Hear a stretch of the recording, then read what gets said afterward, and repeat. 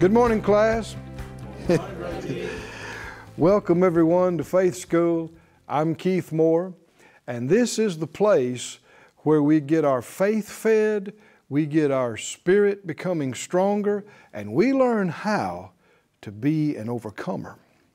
Faith is God's choice and will for us, and we've saved you a seat right here in the front. So get your Bible, get you something to take some notes on, come and sit down with us.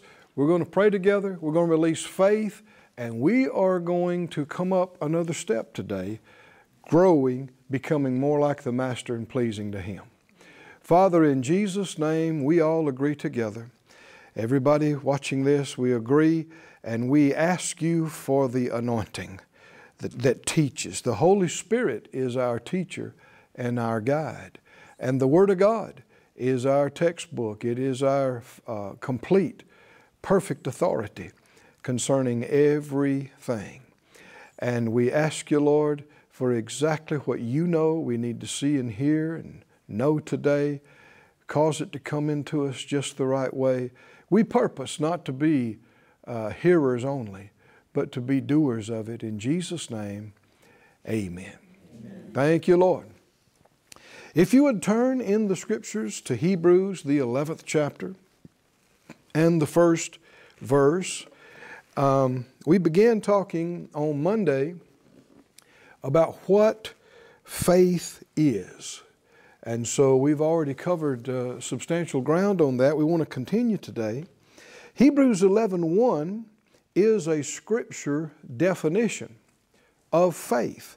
It says, "Now faith is the substance of things hoped for, the evidence of things not seen."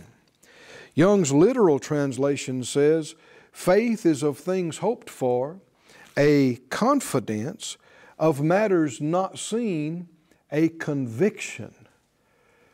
And so we looked at these words, confidence and also conviction.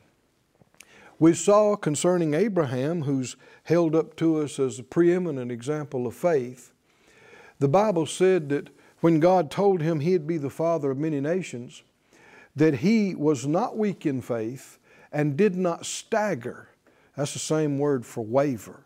He didn't stagger or waver at what God told him through unbelief, but he was strong in faith.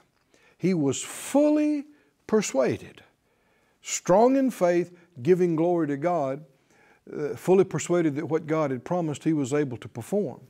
So you see in the language describing Abraham the very definition of faith. If you have faith in something, faith in someone, you're not still making up your mind about them or about it. You've made up your mind.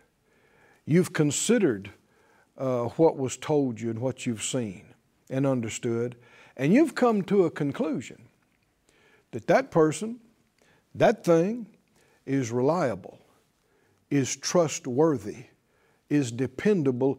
I can trust it. I can rely on it. And you become persuaded.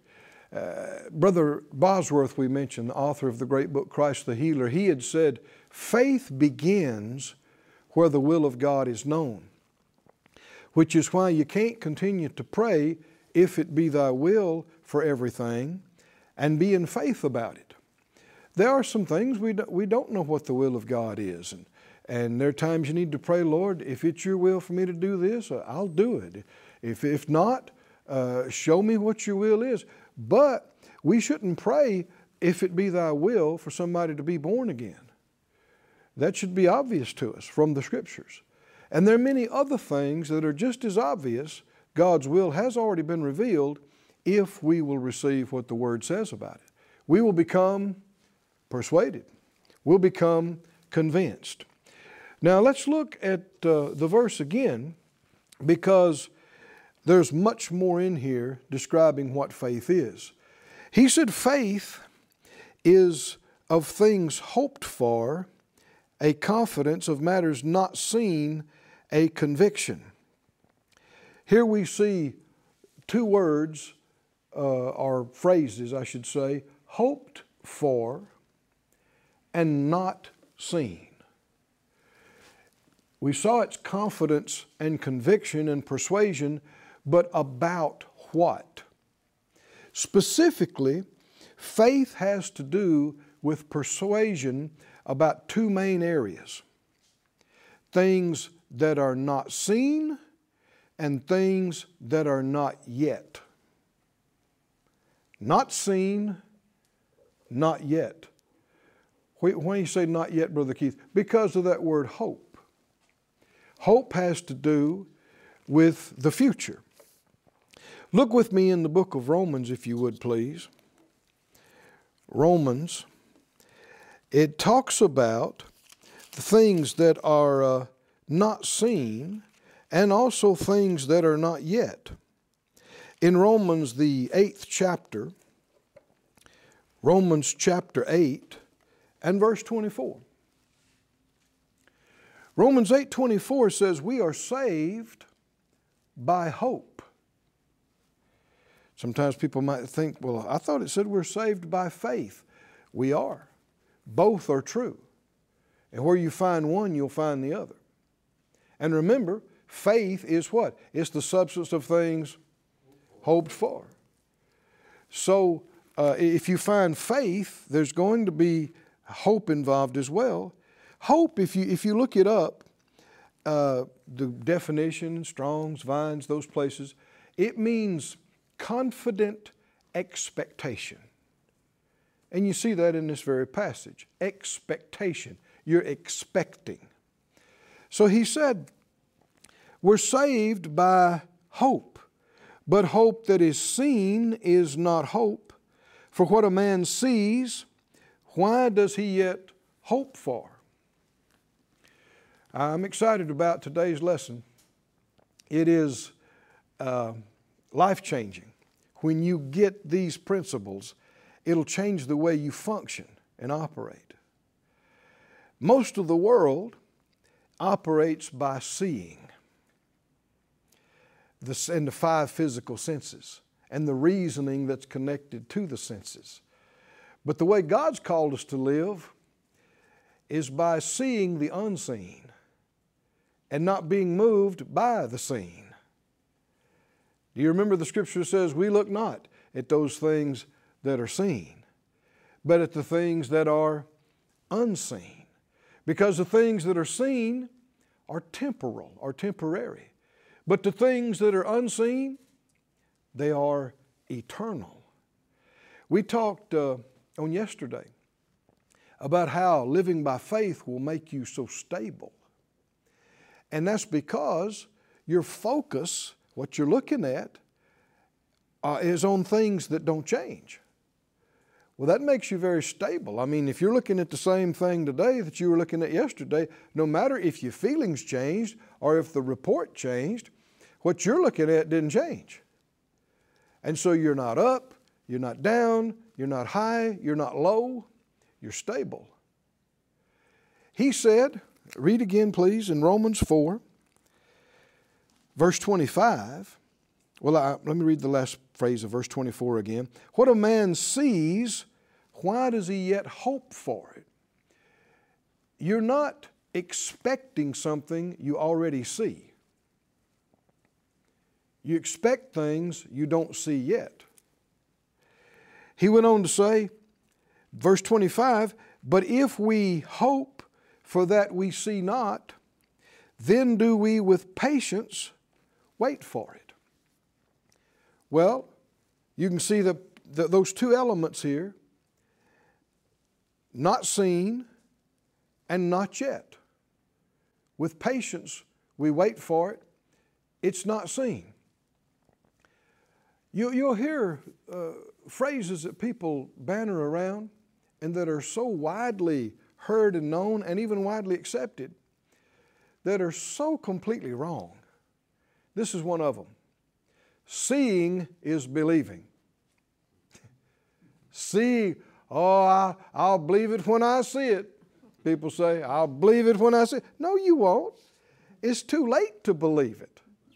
When you see it, once you see it, it's too late for faith.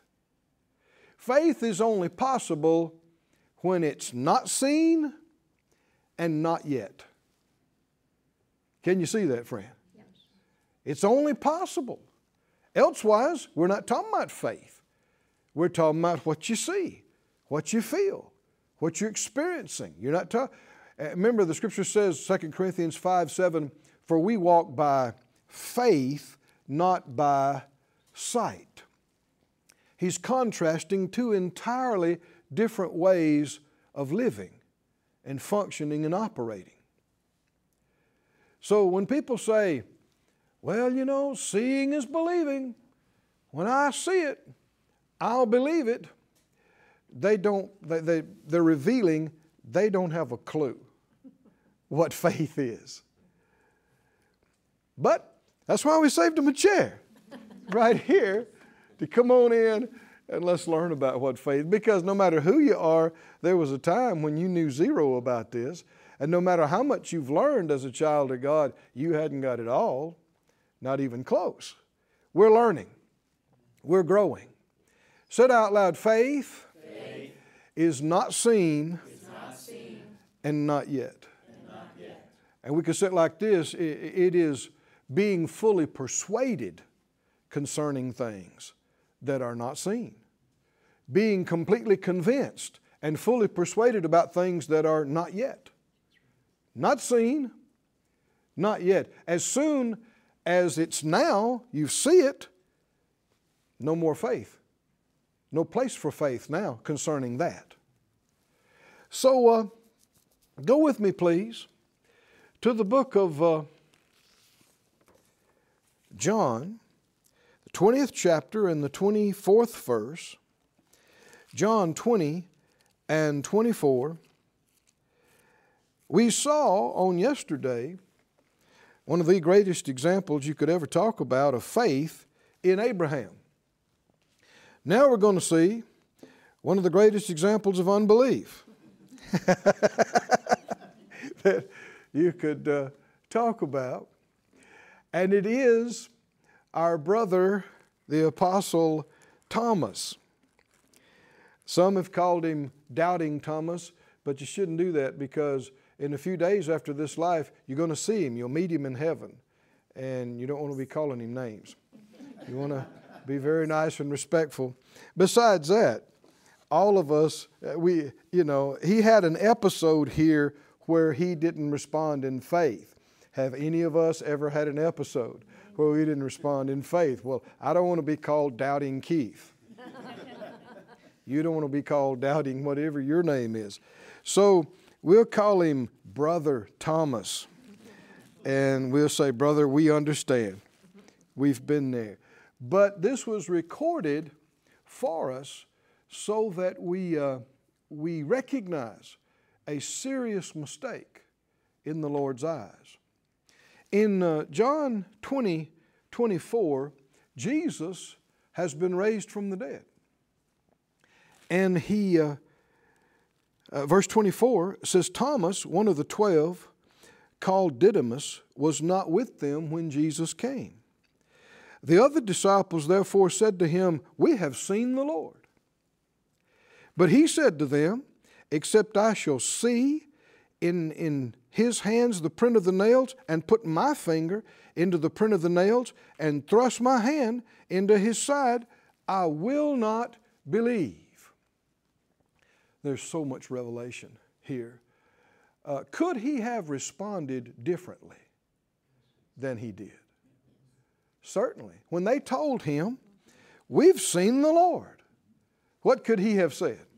He could have said, glory to God. You've seen the Lord? It's wonderful. Then he raised from the dead, just like he said he would. Right? It would have been a good faith response, and that would have pleased God. But on this particular time, Thomas wasn't having the best day, and he said, no. And the reason I'm taking time with this, you can learn the nature of unbelief. There may be different words used. It may manifest in all kind of different situations, but the nature of it will be the same always. It's negative. And you can also see it's stubborn.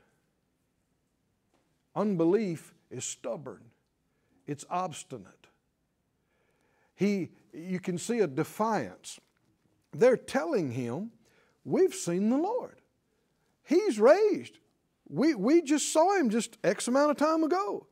And he says, no, unless I put my finger where those nails were, unless I put my hand where that spear was, and I see him, and I can touch him, I will not believe.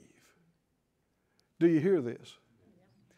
And so, Hebrews calls unbelief evil. This is not something that a lot of church-going people have seen. They wouldn't think, well, unbelief's not good, but I wouldn't call it evil. Well, the Bible does. The Bible calls it evil. Why? You can see it's more than just saying, I'm sorry, I don't believe. No, it's an unwillingness to agree with truth. It's a stubbornness in the face of reliable evidence. And of course, with God, indisputable, unfailing evidence. To say, yeah, I know he said that, but unless I see it, and unless I feel it, unless the report comes back and says this, and unless the tests show this, I will not believe. That is an unwillingness. That is an obstinacy. That is a stubbornness. And it's evil. It's a bad thing. No, when it comes to other people, you shouldn't believe everything they tell you. When it comes to everything that happens in this world. But when it comes to God, we should have already made up our mind. If He says it, it's true. If He said it, I believe it. I choose, instead of saying I will not believe it, we should say I will believe it. And it reveals that faith is a choice. It's an act of the will, a choice. Because you'll hear people also saying this, I'm sorry, but y'all talk about, you believe that Jesus raised from the dead. You believe He's coming back at the sound of the trumpet and the dead are going to rise. I'm sorry. I just can't believe all that stuff, people say. Well, that's not true. It's not true that you can't believe it. The truth is you've chosen not to. You're unwilling to believe it. And maybe people don't realize it, but 1 John talks about if you're unwilling to accept the Father's Son that He has sent, then you're calling Him a liar. And that you're not accepting what He's given you for redemption and salvation. Can you see how unbelief is evil? It's an extremely bad thing. It's not just, I'm sorry, I can't believe that. No, it's unwillingness, obstinacy. And I know Thomas wasn't thinking all of that. He wasn't in faith school with us today. So we've got the benefit of seeing all this side of it. But why did the Spirit of God have this recorded? Because the Bible tells us most of what Jesus said and did and what happened with them is not recorded. So these things that are handpicked by the Holy Spirit is because they apply to everybody in every season and generation and time. So what lesson are we getting from it today? He said, unless I see, unless I touch, I will not believe. Come on, let's say the opposite of this right now. Let's say, I will believe. When it comes to God and His Word and His things, I'm not saying I will not believe, I will believe. Well, verse 26, after 8 days again, His disciples were within, Thomas with them. And then came Jesus, the doors being shut, and stood in the midst and said, Peace be unto you. Glory to God. So this is after he's raised from the dead. And he's standing there. They're seeing him. Aren't we glad to know? You know, other founders of religions, different from Christianity and all that, you can go and they'll show you where the tomb of the founder is. And where the body of the founder is. You can't find the body of our founder. He's been raised from the dead. Hallelujah. And he's coming again. But he said, verse 27, he said, Thomas, come here. Reach your finger here. Give me your finger. Come here. Put it right here. Put it right here in this hole. Put it in the print of the nails. Give me your hand. No, come on, come on. Give me your hand. All right, put it right here. You feel that? You know, there's also such revelation here. Even though Jesus' body is resurrected and glorified, it still has the marks from the crucifixion. They are signs of honor. They are a reminder of what he did for us. And he said, take your hand, put it right there in my side. So Thomas is standing almost nose to nose with him. He has to be right there with him. So does he see him? Oh, he sees him now. He sees him. He feels him. And so that's what people will say, you know, well, boy, if I saw it, I'd believe too. Yeah, but is that good or bad? According to Jesus, it's not good. He said, don't be faithless, but believing. So we see now that Thomas' insistence on seeing it before he believes it, on feeling it before he believes it, on having physical proof. Jesus calls it being faithless. Faithless. Because, like we've seen in Hebrews, what does faith deal with? That which is not seen and not yet. If it's seen, it can't be faith. If it's already happened, it can't be faith. It has to be not seen and not yet.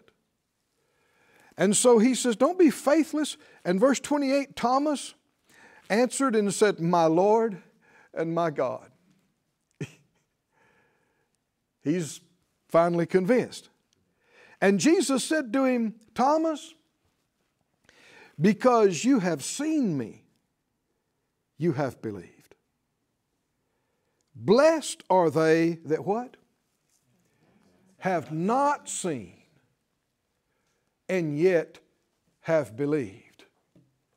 He said, okay, you see me, you touch me, so you finally say, okay, I believe you were raised from the dead. But is that the God kind of faith? Well, no, I mean, he's standing there looking at him, touching him. So the blessing is not there when you're demanding to see and feel. Blessed are they that believe when they don't see. Oh, friends, the Bible said that Abraham, he was strong in faith. He was fully persuaded that what God had promised he was able to perform. He was strong in faith, glorifying God. When you see it, when you feel it, it's all over. You're just responding to things that have already happened. You didn't trust anybody. You didn't honor anybody. But when it doesn't, you don't see it yet. When in this realm, it hasn't happened yet. When you don't feel it, you don't see it, and yet you say, I believe it. That's what Abraham did. When God took him out, had him look up in the night sky, and I believe on that night with God talking to him, it was probably it was an exceptionally clear night. God would have seen to it that. And so, man, the sky was just full of stars. I mean, you could just see stars everywhere. And Abraham's already older, and yet God tells him, I've made you the father of many nations, and you're going to have as many children as all these stars. That hadn't happened. They didn't have one child between he and Sarah yet. It was not seen. It was not yet. But Abraham looked at that and said, I believe it. I believe it. And it pleased God. It pleased God so much that He imputed it to him for righteousness. He called him His covenant friend. It honored Him for him to require nothing, no seeing, no feeling, no so-called physical evidence. Just if you say it, I believe it. Can you see how that honors the Father? The Father then takes that you have personally, affirmed that you call Him faithful. You personally are saying, I trust you. I don't have to see anything. I don't have to feel anything. If you say it, that's it. I believe it. That honors God.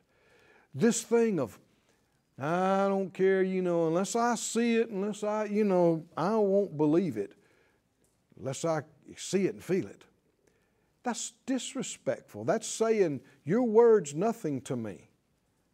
I know you said it, but that don't mean it. I have to see the results before there's no trust involved.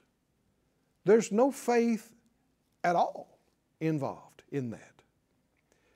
So He told Thomas, He said, because you've seen me. In other words, now you've decided, okay, I believe I've seen. Blessed are they that have not seen and yet believe.